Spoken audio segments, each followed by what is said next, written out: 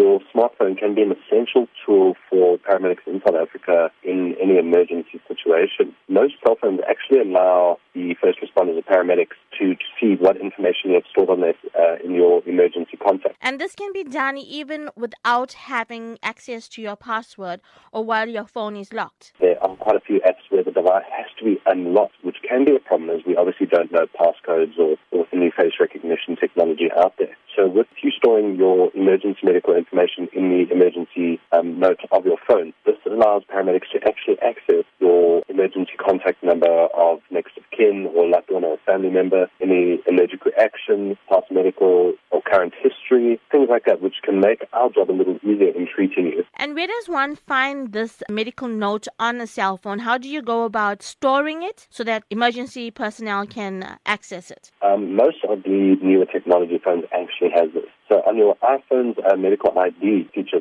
this allows you to take medical information available to us. So to create a medical ID on your iPhone, you open up the Health app, select ID and tap Edit, enter your medical information and emergency contact number, and then turn on Show When Locked and then tap Done.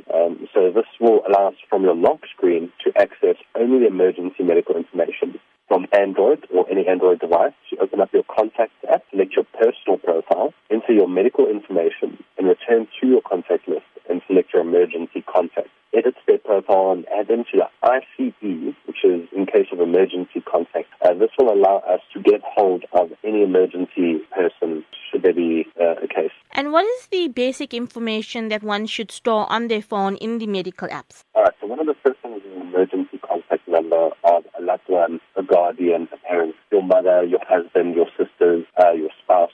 From there, you can add certain things like any known allergies. The third item I could recommend is any current or past medical history. This can help us treat you better in any emergency situation.